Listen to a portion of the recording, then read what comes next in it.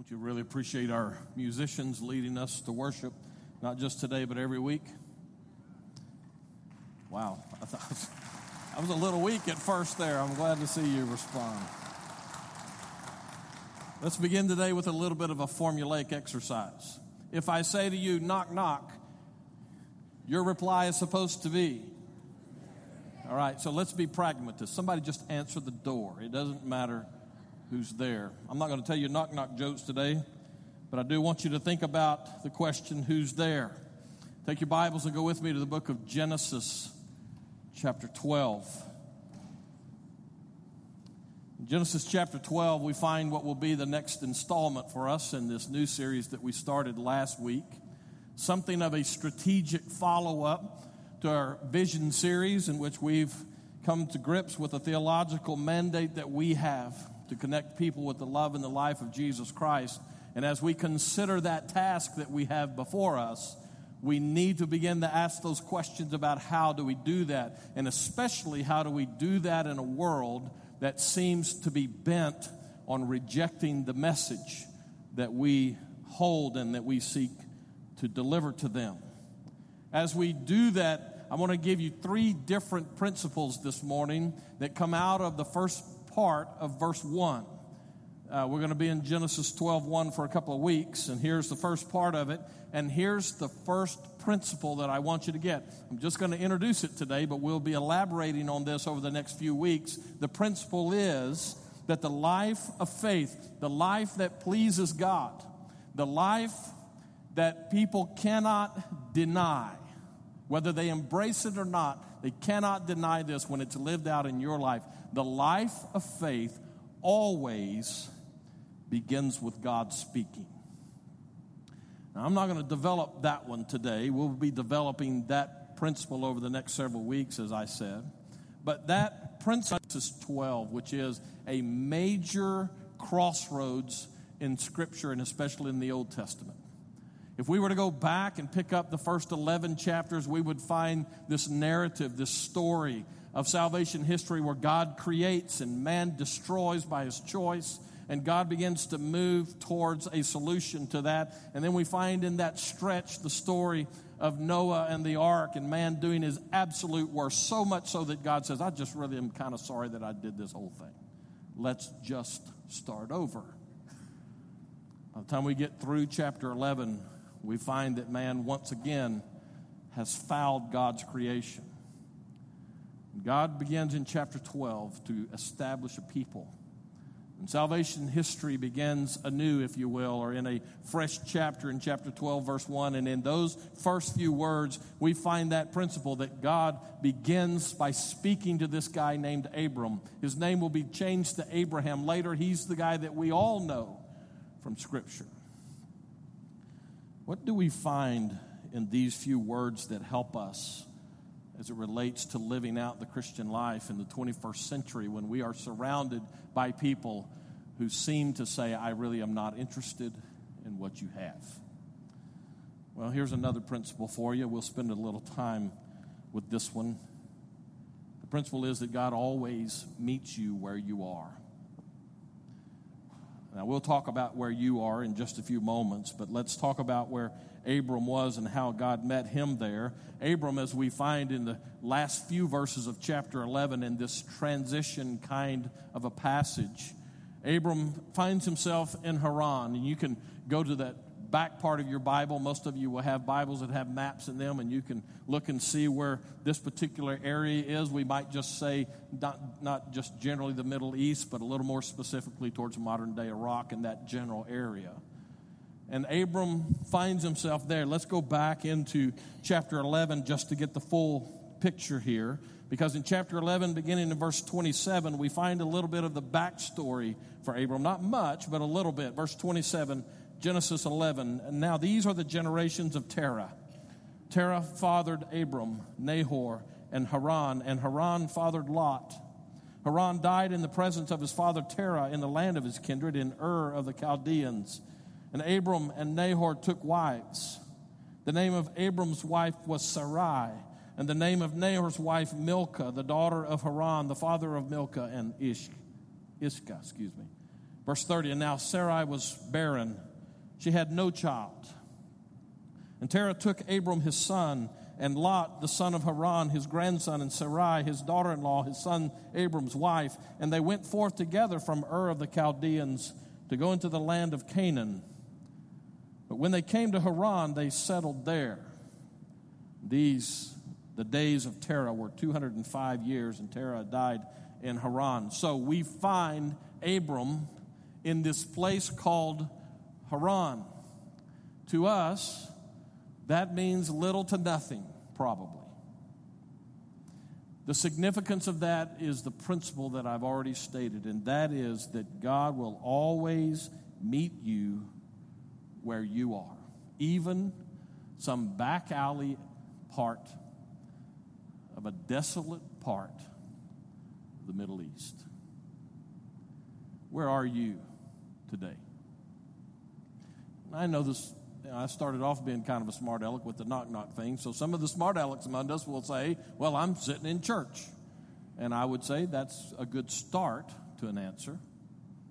Most of us are sitting in church here. Our minds may be totally somewhere else, but our bodies are sitting in here, unless you happen to be watching tape delay video broadcast or maybe on a podcast somewhere. We need to identify and embrace where we are. I'm not talking about where your body is today. I'm talking about where you are spiritually. It's an interesting thing when we come to the life of Abram, and we'll unpack this a little more as we go forward, but Abram, we don't really know much about him at this point. But God does. And God meets him where he is, and in the process of doing that, we will find some things about him in just a few moments. But here's my question, wherever you happen to be today, as Elvin made reference, if you just wandered in here and you're maybe disjointed a little bit, and maybe you're disillusioned with the whole church thing, and maybe you're on the other end of that, and you're on this upswing because of your faith today. The question is, where are you? Do you know where you are spiritually today? And wherever that happens to be, is it possible that God might be wanting to meet you there today? I happen to believe that many times we come stumbling into church, we don't really have too much intent on meeting with God. It's just part of our routine. I would suggest to you that God is ready to meet you where you are today, wherever that happens to be. Let me tell you about a friend of mine. This friend of mine, he's dead now, but his name is Andy Brum, Ondie. Andy and I were classmates in seminary many years ago now. And Andy was a guy who met God. Andy had some struggles in his life. He was the product of an assault against his mother by a Nazi soldier at the end of World War II. Andy's life was marked by being alone. Andy had some issues in his life. He developed a drug habit. As a matter of fact, his drug of choice was heroin, and that drug habit ultimately became what he was known for. Until his drug habit gave him another thing to be known for, and that was being a thief. And a thief of the highest order, because he was an armed robber, and his habit was such that he began to hold up stores at gunpoint. And so Andy then picked up another identifier for who he was. He became a convict. And Andy did time for his armed robbery that was triggered by a drug habit. Andy did his time, and he came out, and his life didn't get a whole lot better. He had a wife and kids, but his life just continued to spiral out of control until finally one day Andy said that he decided that he would just end it all. And so he took a pistol when his wife and his kids were out of the house, and he found his way to one of the closets in the back part of the house. He sat down on the floor of that closet with a pistol, intending to end his life. As he was trying to work up the nerve to pull the trigger, Andy said the phone rang in the house, and it startled him enough that it interrupted his thinking process, and he was sure he wasn't going to answer the phone. So he sat and he waited, and sure enough, eventually the phone stopped ringing. And he stepped back into the process of trying to work up the courage to pull the trigger to end his misery, a lifelong misery, and the phone started ringing again. And Andy, true to form, just got mad about that. And so he put down the pistol and he jumped up and he pushed out of the closet and he went down and he answered the phone. And on the other end of the phone was a friend of his wife, a pastor. And the pastor told Andy that day, I just couldn't get you off my mind. I knew that things were going roughly for you, and I just thought I would call to let you know that somebody cares about you, and Jesus Christ loves you. God met Andy Brum in a closet at the end of his rope. Andy went on to be an evangelist. We had him at our church in South Texas when I was there, and because of his background, he had been endorsed by the President of the United States to go to schools and talk to kids about drugs and what they will do to you and the life of that. And I understand we just came through Red Ribbon Week, and so in those kind of contexts, he would be invited into schools, and always he would point them to the hope that is in Jesus Christ and how Jesus Christ changed his life. Where are you today? I'm not so naive as to believe that some of us might well be thinking about finding a closet like he was. Or maybe we're just going through the motion, ticking off the boxes of a day-to-day existence rather than a day-to-day life. Like Abram in the Middle East and Andy in a closet, God will meet you where you are. And it's really possible that some of you are sitting here today and he's already met you here today, whether through the music or through this short message that we have. God will always meet you where you are. You don't have to get cleaned up to come to him. He'll meet you where you are. But here's what you need to know with that. Things will change when he meets you. By the time we get out of verse 3, Abram's whole life will have been rearranged and redirected because God took the initiative to speak to him. God found him where he was, and God changes things. Here's what we need to understand. God not only will meet you where you are, but he will never be content to leave you there. That actually gets me to the next principle we find here. God meets you where you are, but when he meets you, you just need to know he has a relationship goal in mind for you. He's not going to just waltz in like an emergency doctor and treat the symptoms and then walk off and leave you there. God always, when he meets you, he always has relationship in mind. And we find that of all places in the name that is used here to refer to this one who speaks to Abram. Now, the Lord said. Now, we talked about this some in our Sunday night Bible study a few weeks ago, but many of you were not in there. So let me just point you backwards in your Bibles most of the time. Don't do it right now. But in your Bibles, many of our Bibles have a few pages in the beginning that talk a little bit about how the people who compiled that particular version came to it, and some of the translators. And there's some explanation in there about this word Lord. And if you'll notice, most of our translation will have the word Lord there in small caps. All caps, but they're small. That is a way of referring in the New Testament, in the English language, to a Hebrew word that is, we would say, is the word Yahweh. It's a little more complex than that, but that's essentially why it's printed that way. And when you find the word Lord, all caps like that, referring to the Hebrew name Yahweh, it is a particular name for God that emphasizes covenant. It's the name for God that the Hebrews used to talk about the covenant God, the one who was, certainly he was Elohim, the all-powerful one, the creator, etc. But that same God chose and continues to choose to build relationship with people.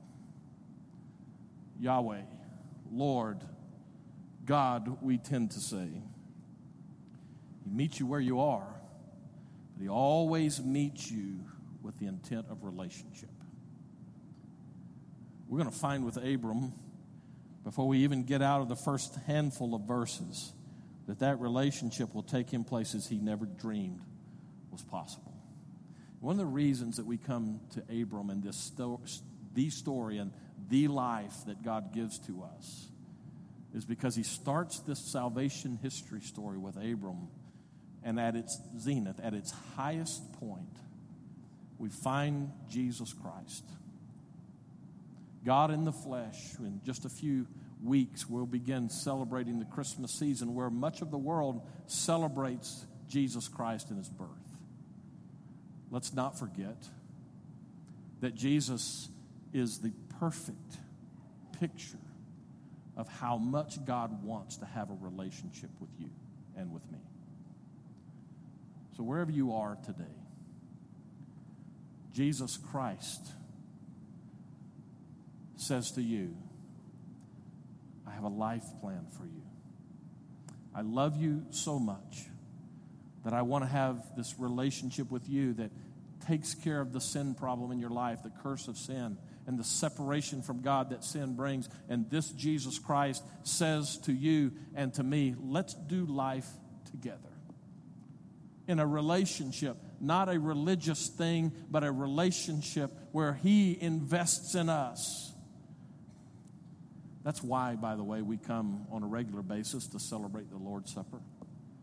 Because what it took for us to get to that relationship with him, someone had to pay for the price of sin. And Jesus Christ, the perfect one, gave his life, sacrificed himself so that you and I could have a relationship with him. Do you have that relationship today? As he knocks on your door this morning, ask who's there. Figure out who he is. Because I think what you will find as you settle into the relationship that he gives is there's no one like him. The life he gives, the love that he offers, drives us to worship. And today it drives us to remember the high price of our sin and what it took for us to be able to have that relationship. Let me ask you, if you will, to just bow your heads for a few moments, and we're going to go to our Lord's Supper time. I'll invite the deacons to come on up at this point.